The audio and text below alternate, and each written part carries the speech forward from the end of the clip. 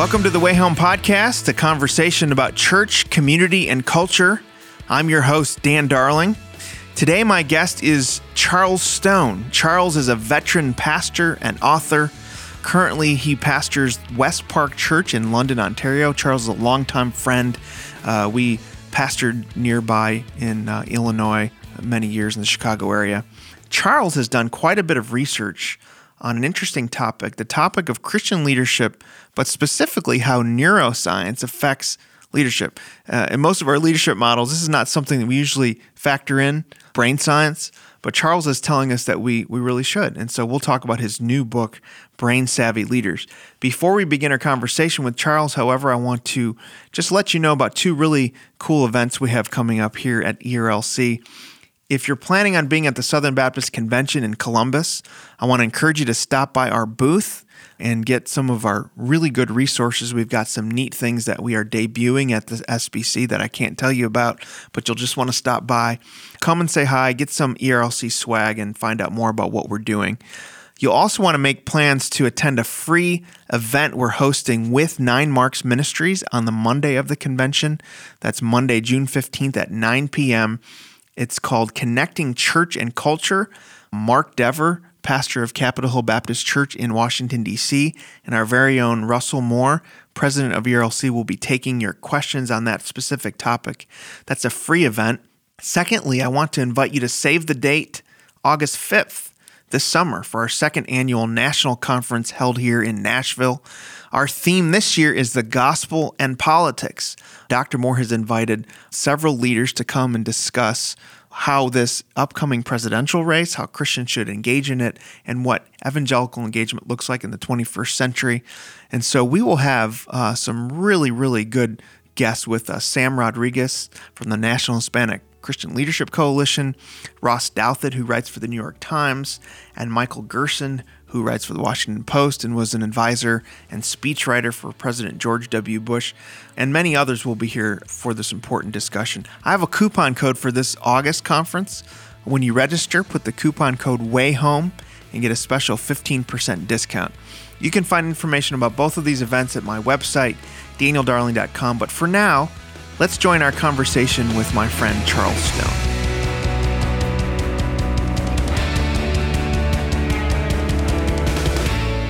Well, Charles Stone, good to have you today on the Way Home Podcast. Great to be here, Dan.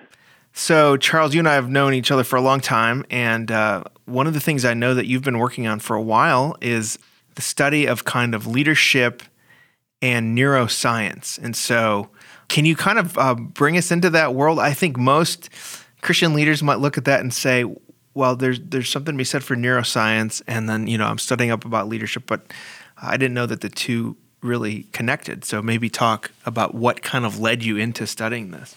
Yeah, well, great question. It actually began 27 years ago, a year after our third child turned one.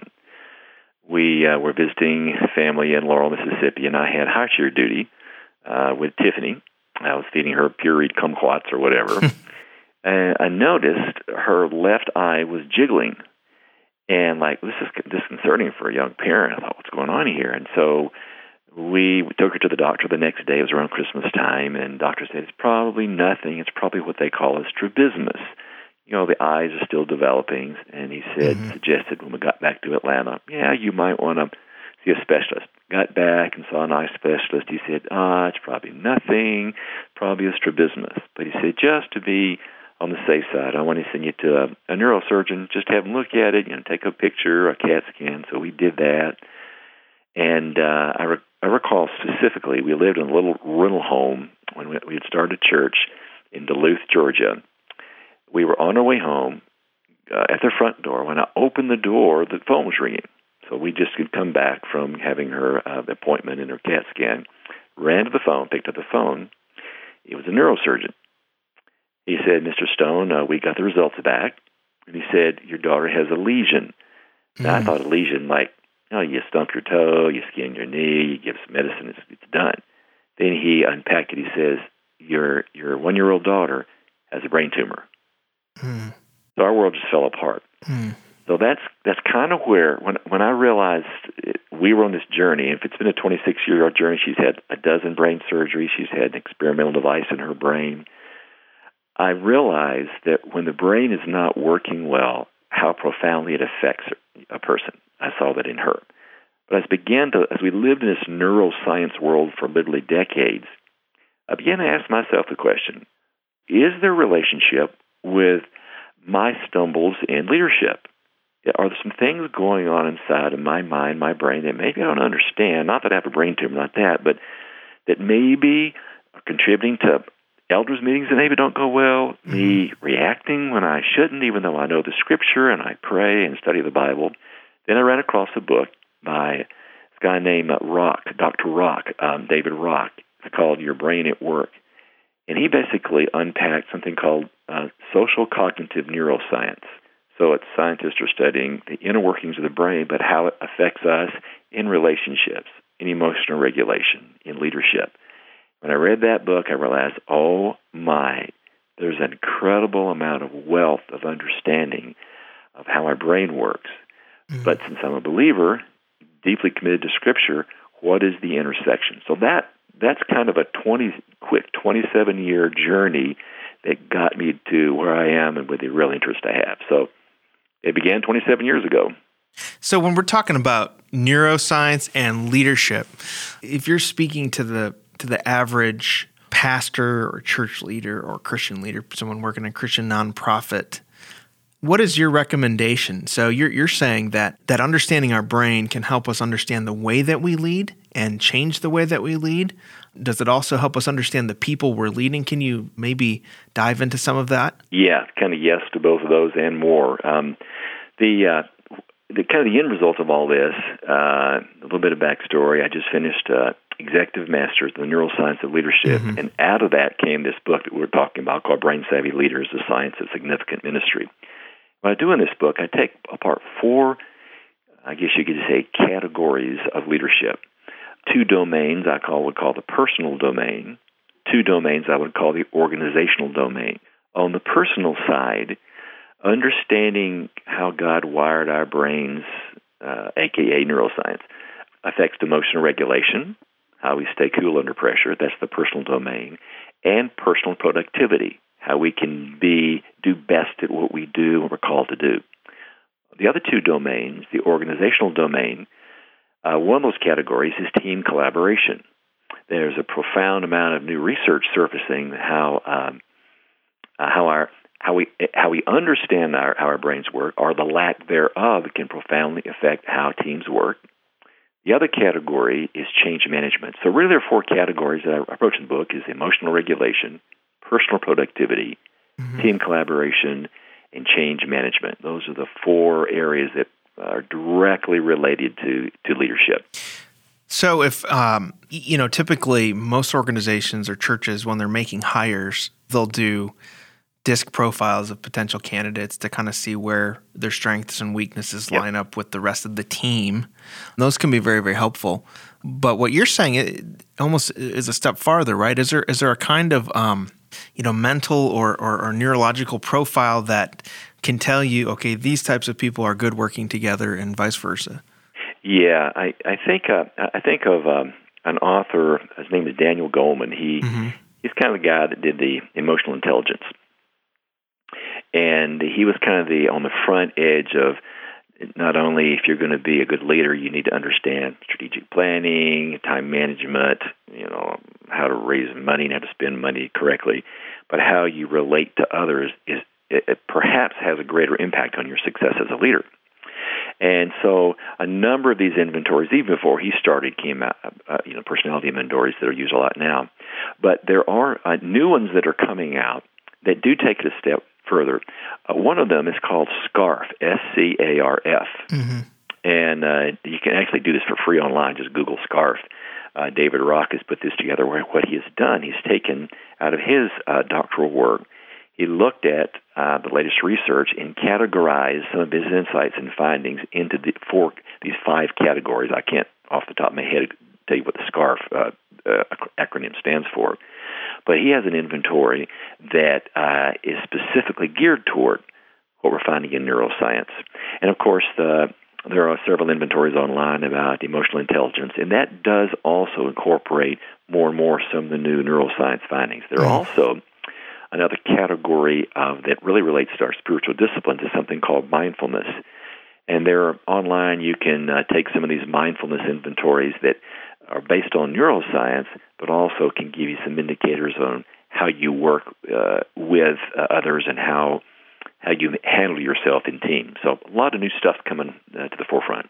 That's actually a good transition to my next question, because I was thinking through as you're talking, how does this relate to spiritual growth, spiritual development of leaders? We read in places like Romans where we grow through the renewing of our minds. Yep. And so does this give us insight into how we we grow? So I might say, well, now that I know this is how my mind works, this is how I apply the spiritual disciplines. I guess that's my first question. And the second part of that is, what part of this is, okay, this is how you're wired. So know that separating from, okay, these are areas where there's room for growth. And so you can't always just say, well, this is how I'm wired and this is an excuse for my behavior. So Right. Can you maybe kind of talk about that? Yeah. Well, on your first question on the spiritual disciplines, part of what I've done in my writing, and probably my next book is going to be more on that side of how specifically understanding how our brain works impacts spiritual disciplines. But there's a term called neuroplasticity. Up till 10, 15, 20 years ago, most scientists felt like the brain was static. I mean, it doesn't really change. It's just static. But in the past 20 years, with the advent of the functional MRI, which is an MRI that actually looks at functionally what's happening in the brain when people do different mental exercises, whether in this MRI tube, and it catches because the brain needs glucose and needs oxygen to really operate. So when you're thinking about something, say, real intently, whatever part of that brain that's asking for more oxygen lights up, and so they can take pictures of this in real time. What neuroscientists are discovering is the brain is plastic. It's less like porcelain and more like Play-Doh. So that's interesting. And spiritual disciplines, I'll just give you a little example of how our exposure through spiritual disciplines, through listening to Scripture, through reading the Bible and studying. When I lived out just in Spring Grove, not too far where you used to live, we joined a church when I was in this time where I was writing books and I was doing some traveling and coaching. And we joined a church that was a little more traditional than the churches mostly that I've been to. They'd sung mostly just contemporary stuff. And unfortunately, over the past 20 years, a lot of the hymns had gone away. Well, one Sunday night, they had an old traditional hymn sing. And you know how that works. You got a pianist there, you got a music guy there, and he's asking for, page so-and-so in the hymnal. And I had not really sung hardly any hymns or read any hymns in the past 20 years. But as we began singing these hymns, because I grew up in the church, in a Baptist church, we began singing these hymns, I probably 20 of them, I probably knew 17 or 18 of these by heart. I hadn't reviewed them over these years, but what had happened is early on in my spiritual formation, even before I was a believer, my parents took me to church. I heard these, and my brain was actually morphing around the lyrics and the tunes of these hymns. And I realized after that night that input, all of those years, sometimes when you're a kid it's kind of boring, but all of that input into my brain profoundly impacted my worldview. So your first question about spiritual disciplines, when we engage in God's Word, we actually are changing our brain. Because what happens is when we learn, or when we're exposed to things repeatedly, you got these neurons, which are brain cells. A Canadian psychologist coined this term a few decades ago, neurons that fire together, wire together. So as we're exposed to God's Word, through reading, we're being taught, or we write, or we study, or we teach, whatever that may be, we're actually creating these thicker, if you can imagine, like pathways in our brain that reflect God's perspective on a worldview. So profound implications on how we form spiritually and what's going on in the brain. Wow, that's really good insight. And so the takeaway for pastors and church leaders, every leader's not going to take a deep dive into this and really study it like you have, but what would you say are some takeaways for leaders, maybe after reading your book, that will kind of change the way they lead? Yeah, I perhaps one of my biggest learnings of these past 3 years comes to emotional regulation and working with people. There are a couple of systems that are at work in our brains. One of them is called a default mode. One is a direct mode. The direct mode is when we're focusing on something. Like right now, you're focusing on listening to me. I'm focusing on telling you something specific. Mm-hmm. When we get off the phone, we may have, a 10-minute break.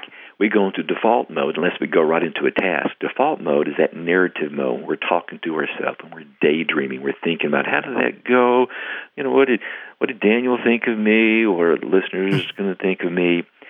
And what happens is when we stay in that default mode, we can easily start ruminating and worrying about things that might happen in the future or regretting things about the past. And for a pastor, for a leader, to recognize this is going on and to catch himself doing that. It's called metacognition, thinking about what you're thinking about. Apostle Paul says in Philippians 4:8, finally, brothers, whatever is true, whatever is noble, all that litany of things, he's telling us to think about certain things, to focus our attention on certain things. So as a leader, I think that's a real key. It's a learning for me, a huge learning for me, is catch this inner dialogue. And because there are 5 times more negative circuits in our brains than positive ones, we have the negativity for bias. Our bias is to start thinking negative. But the Apostle Paul in Scripture tells us to think on these things.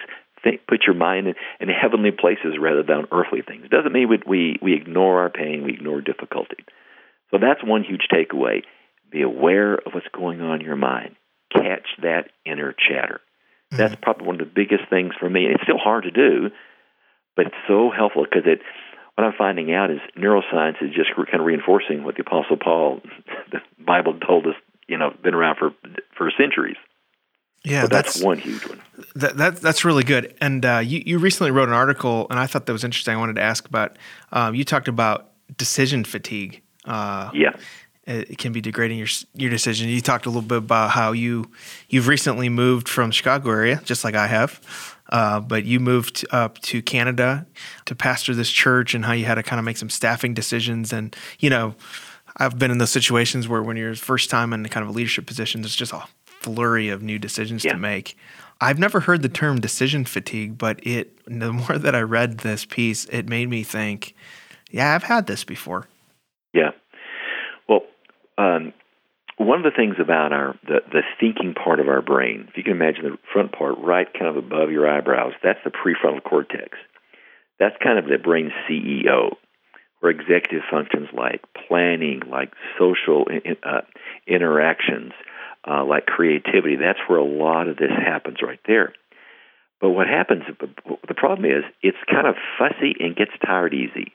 That part gets tired. Whereas deeper into our brain, something called the limbic system, that's our fight-flight center. Mm-hmm. And a lot of our decisions are made unconsciously. 40% of what we make are habits. We don't even think about it, 4% of the decisions. And what happens over time, because our prefrontal cortex tires easily throughout the day, the more decisions we have to make, and not like quick decisions. Am I going to put on a pair of brown socks or black socks? But weighty decisions. The more we make through the day, the tireder the prefrontal cortex is, and the more our flight center kicks in, where it's more, we lack the clarity of thinking. And so, you mentioned when I moved, we were short on staff, and everybody reported to me. I was getting emails a lot, and I was having to make so many decisions. By the end of the day, I was not in a good state to make good decisions. And if I made an important decision then, it was 50-50 that it was the right decision. Yeah, that's really good. Charles, I really appreciate this book. I'm going to encourage leaders, pastors to get this. And it's really kind of new research and new insight into leadership, but it also seems to rely on some of the tried and true things we know from Scripture about renewing our mind. And so I really appreciate this work. We'll really encourage people to get it. We'll put a link up on the website. But thanks for joining me today on the Way Home podcast. Dan, thanks.